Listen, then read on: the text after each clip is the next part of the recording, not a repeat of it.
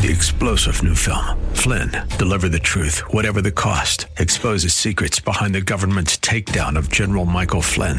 Flynn knew what the intel world had been up to. He ordered the first audit of the use of contractors. This set off alarm bells. He told the truth. He was the most dangerous person for Donald Trump to hire. They had to get rid of Flynn.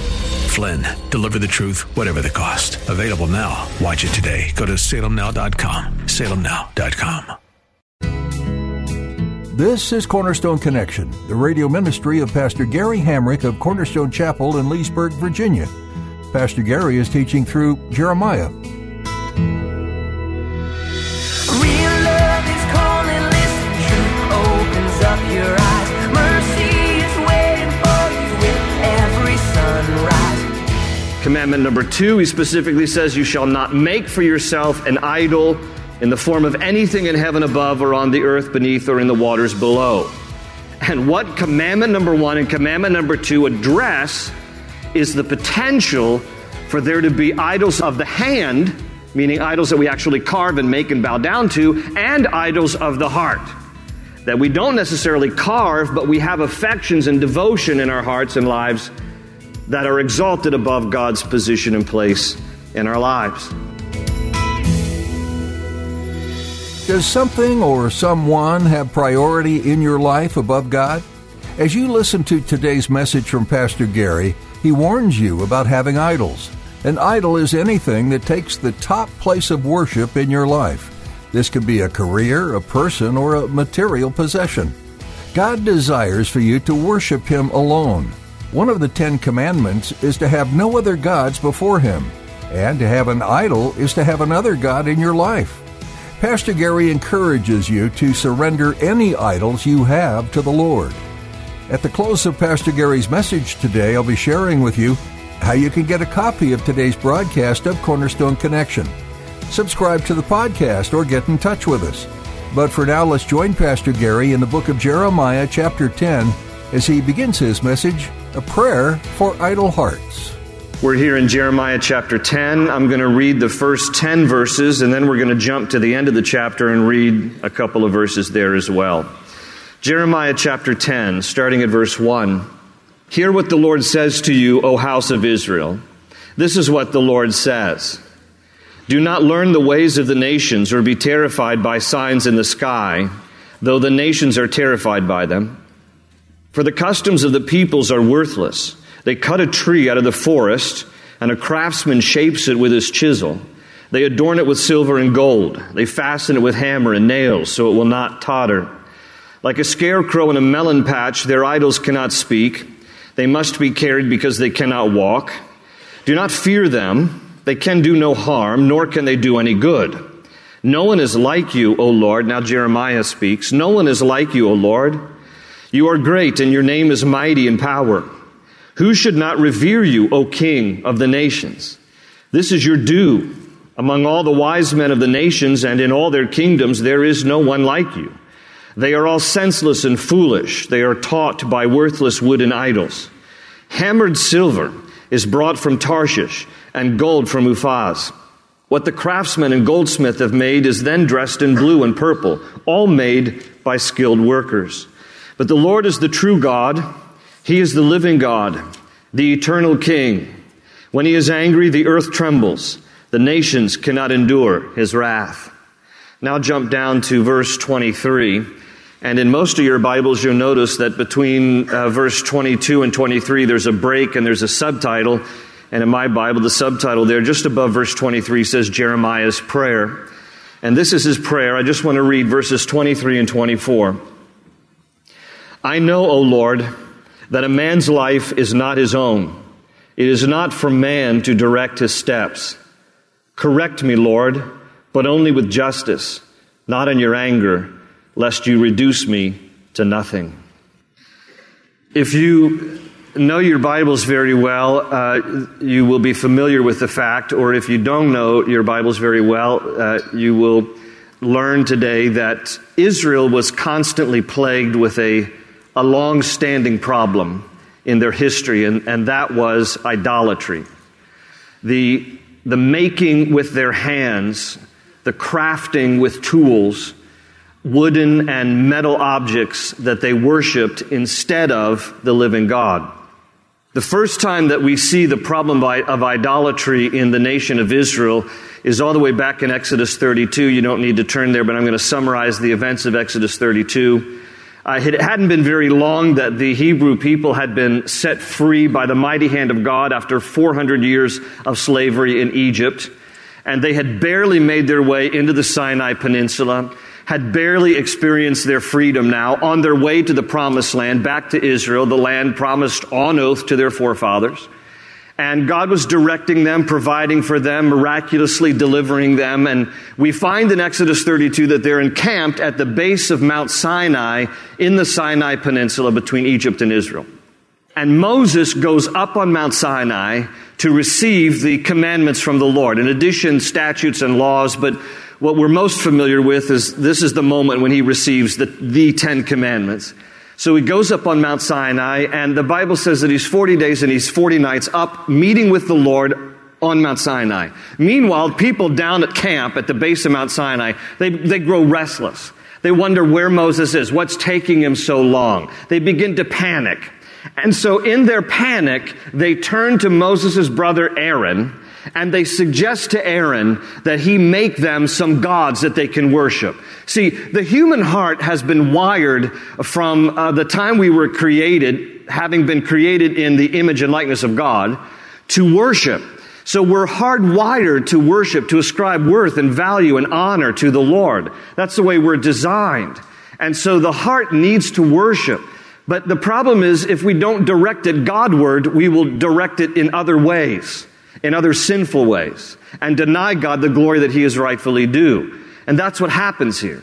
The Hebrew people become restless. They turn to Aaron. They say, why don't you fashion us some gods? We need to worship. We got the shakes. We need to start to worship something. And so what do you think we should do? And apparently Aaron thinks this is a brilliant idea.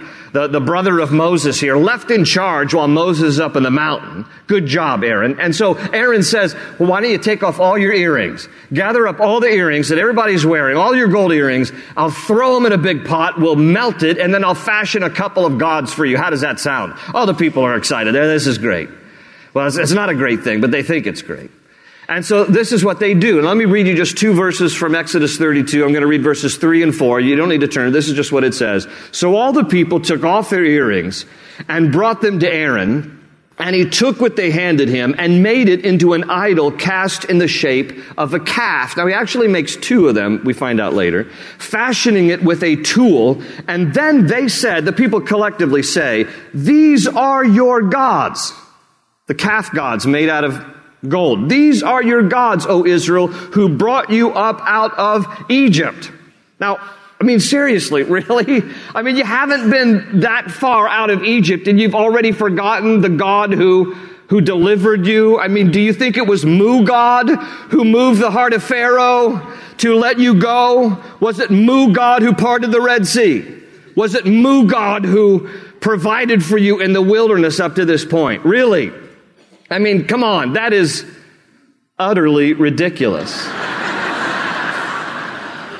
Just a little pun for your Sunday morning, friends. Come on, there's so many puns in this story, I could milk it all day long.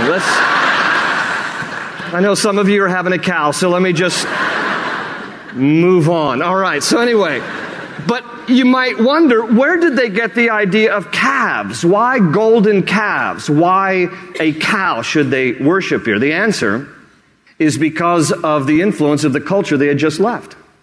The bull god, the bull, was the most sacred animal among the Egyptians.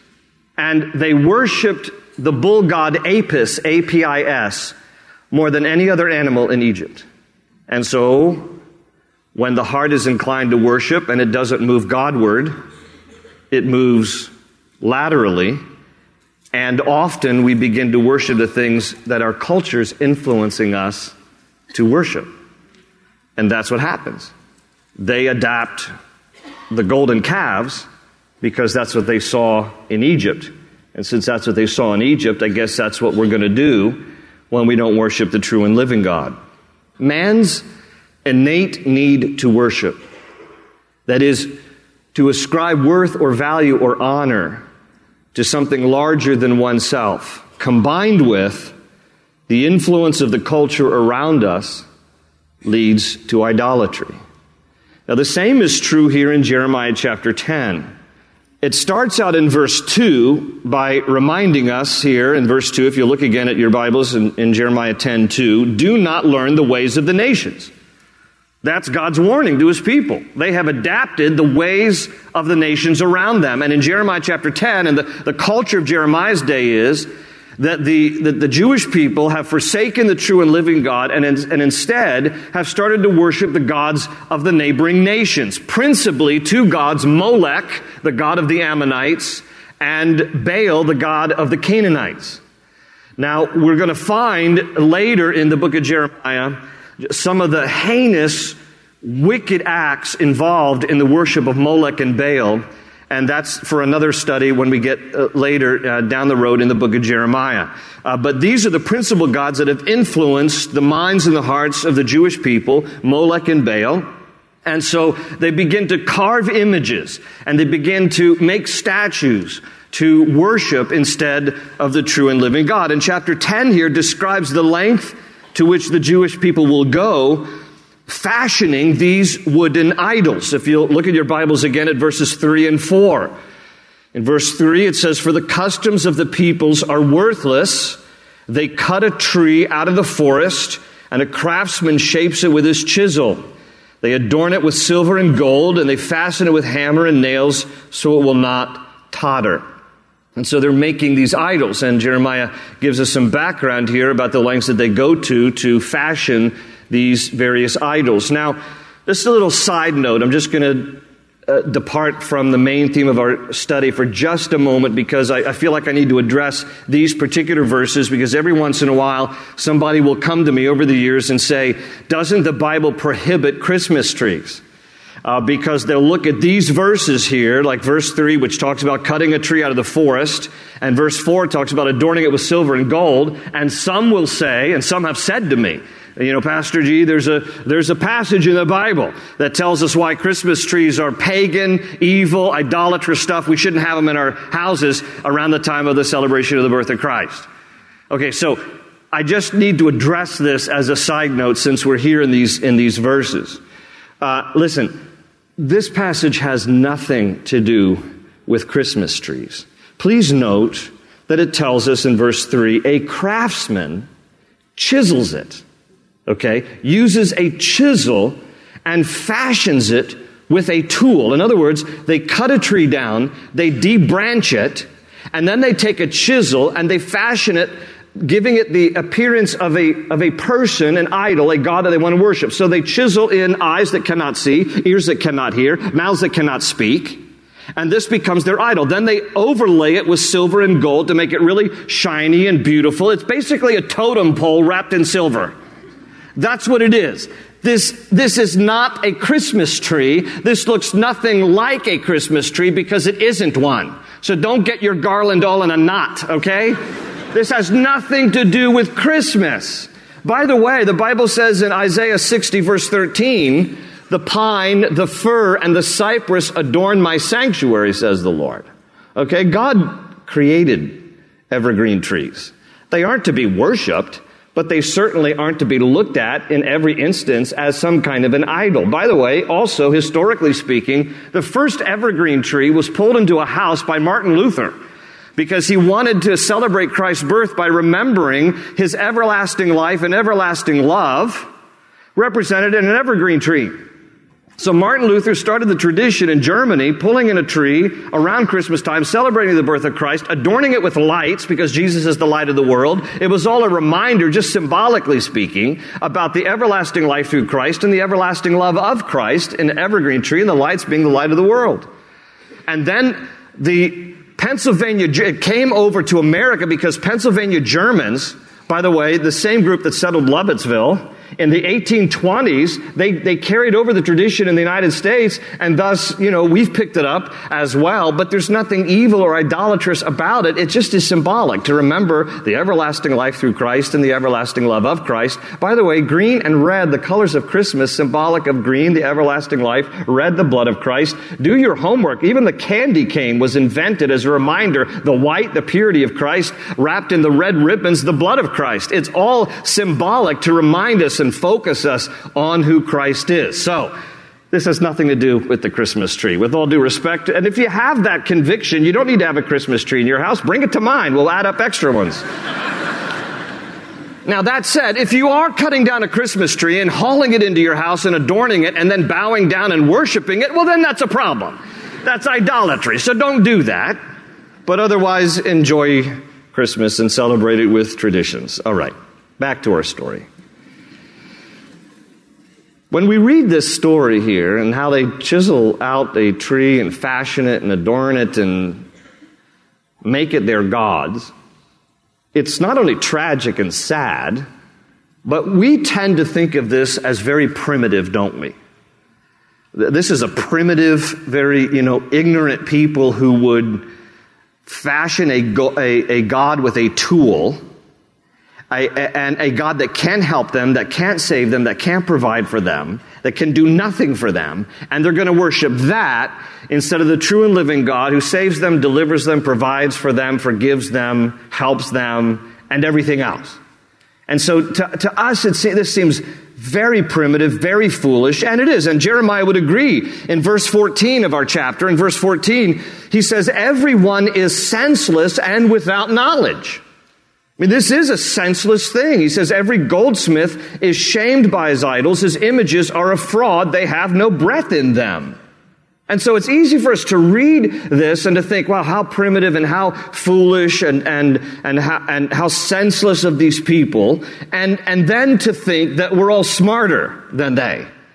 And to think that, we'd never do this kind of a thing and we'd never carve an image and bow down to it. With all due respect, by the way, to some other world religions. I had somebody come up to me a few weeks ago and talk about how their parents are still very much involved in Hinduism. In Hinduism, people are still bowing down to idols. There are still religions in our world where people are bowing down to images and carved idols and these kinds of things. But for us, in our Western mindset, it's easy to look at these stories in the Bible and think, we're smarter than they. We would never bow down to an inanimate object that can't help us. But the truth be told, you don't have to carve something, pray to it, or bow down to it for something to be an idol. An idol can be a person. Billy, for example. That's from the 80s. So the rest of you have no idea what I'm talking about. Billy Idol, by the way, got his U.S. citizenship last week. So anyway, look it up. You'll get a kick out of it later. But anyhow... But seriously, an idol can be a person, an idol can be a thing, an idol can be a possession, an idol can be a habit, it can be an ambition. Idols come in various forms and types. Anything that compromises our devotion to the Lord has the potential of being an idol. Anything that competes with our affection for the Lord has the potential of being an idol. Beware of what you serve more than God. It has the potential of being an idol. Idolatry, in its simplest definition, is basically misplaced worth. Idolatry is misplaced worth. Again, we were all created in the image and likeness of God to have fellowship and relationship with Him. And thus, when we worship Him with our lips and we worship Him with our lives, we are ascribing unto God worth and value and honor that only He is due. But when sin enters the equation, our sinful hearts then begin to turn our affection away from the Lord and onto other things and other people and other practices. And that becomes idolatry. So that whenever we ascribe worth or value or honor or serve other things besides God, then those things become idols. Now, God knew this propensity of the human heart to be idolatrous. That's why he gives us the first two of the 10 commandments. Commandment number 1, you shall have no other gods before me. Commandment number 2, he specifically says, you shall not make for yourself an idol in the form of anything in heaven above or on the earth beneath or in the waters below. And what commandment number 1 and commandment number 2 address is the potential for there to be idols of the hand, meaning idols that we actually carve and make and bow down to, and idols of the heart. That we don't necessarily carve, but we have affections and devotion in our hearts and lives that are exalted above God's position and place in our lives. Now, even in the New Testament, this is not Old Testament only, even in the New Testament, in 1 John chapter 5, verse 21, John the Apostle writes to his children, he says, "Dear children, abstain from idols." Now remember, John was writing 1 John 5:21. He's writing in the first century, so Roman Empire was steeped in idolatry. So the people reading John's letter in 1 John 5 would have clearly understood, that's right, we got to keep ourselves from idols, Roman Empire, Roman paganism, polytheism, statues everywhere. We got to be careful to worship the only true God and not these idols around us. So they would have been keenly aware of the idols around them because they were more visible, more tangible. But friends, listen, there are idols still all around us. They're just much more sleek now.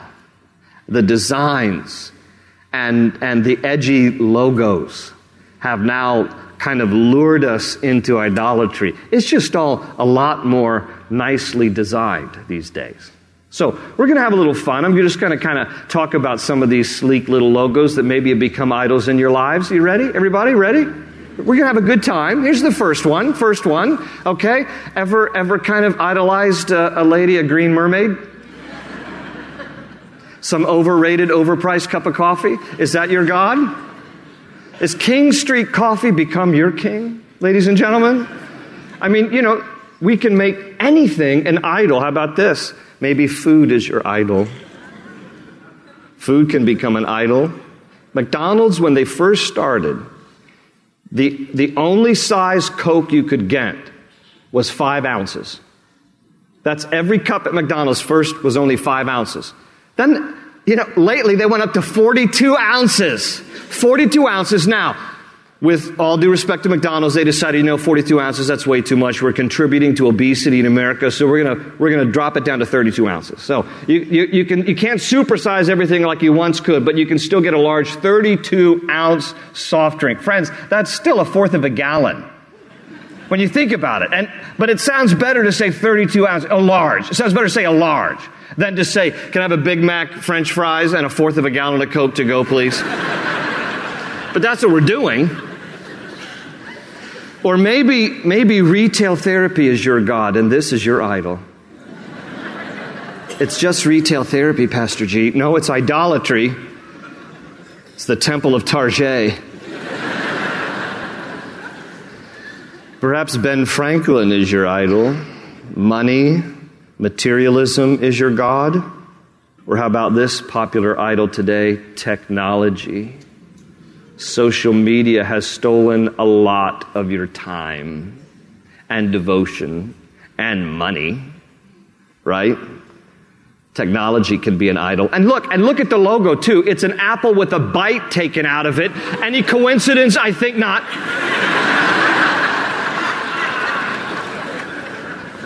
Some of you guys are like, yeah, this is my idol. Yeah, my Ram truck. Yeah. A Ram truck, give me a 5.7 liter Hemi with a V8 engine. It's my idol. Maybe it's the Nike logo because sports has become your idol. Or maybe, could denim be your true religion? Is shop till you drop more of a reality than a punchline? Open an open ocean, jump in and you'll find the cornerstone's your connection. Run towards your new life. Thanks for listening to Cornerstone Connection. You've been listening to a message from the book of Jeremiah. Known as the Weeping Prophet, he was only 20 years old when he began his prophetic life. Though not specifically mentioned, it is believed he would have followed the life of a pastor. And because of his young age, he was not always well received. No doubt this influenced his writings, and because of their heavy and often negative tone, he earned his title as the Weeping Prophet. However, this did not stop him, and he went on to prophesy the many truths that the people of Jerusalem needed to hear. Did you know that getting together as a church family is one way that you can hear truth from one another? Cornerstone Chapel gets together each Sunday at 8:30, 10, and 11:45 a.m., and Wednesday at 7 p.m. to learn from the Word and spend time in worship as sons and daughters of the King. Find out more at cornerstoneconnection.cc. We also encourage and believe in the power of praying together and for one another. Email us at prayer@cornerstonechapel.net with your prayer needs today. Thanks for listening to the Weeping Prophet, Jeremiah, today on Cornerstone Connection.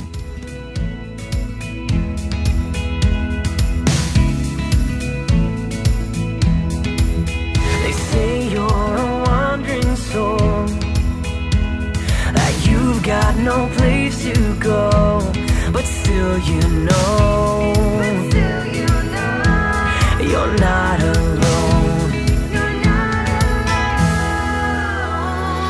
Real love is calling, listen, truth opens up your eyes. Mercy is waiting for you with every sunrise. Hope is an open ocean, jump in and you'll find the cornerstones, your connection, run towards your new life.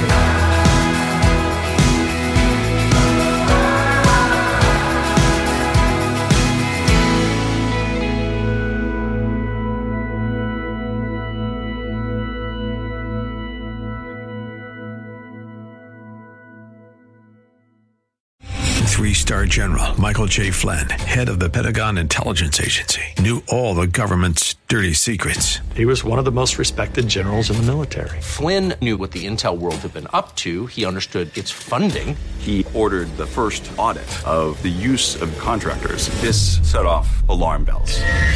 The explosive new documentary, Flynn, Deliver the Truth, Whatever the Cost, uncovers the facts behind this scandal. Flynn told the truth. He was the most dangerous person for Donald Trump to hire. I find out the worst enemy that I'm going to face in my life is right here in America. They took my assessment and they wanted me to change it. And I was like, I'm not changing it. They had to get rid of Flynn. With in-depth interviews, archival footage, and never-before-seen personal records of the man behind the headlines. I just felt like I was drowning. Flynn, Deliver the Truth, Whatever the Cost. Available now. Watch it today. Go to salemnow.com. salemnow.com.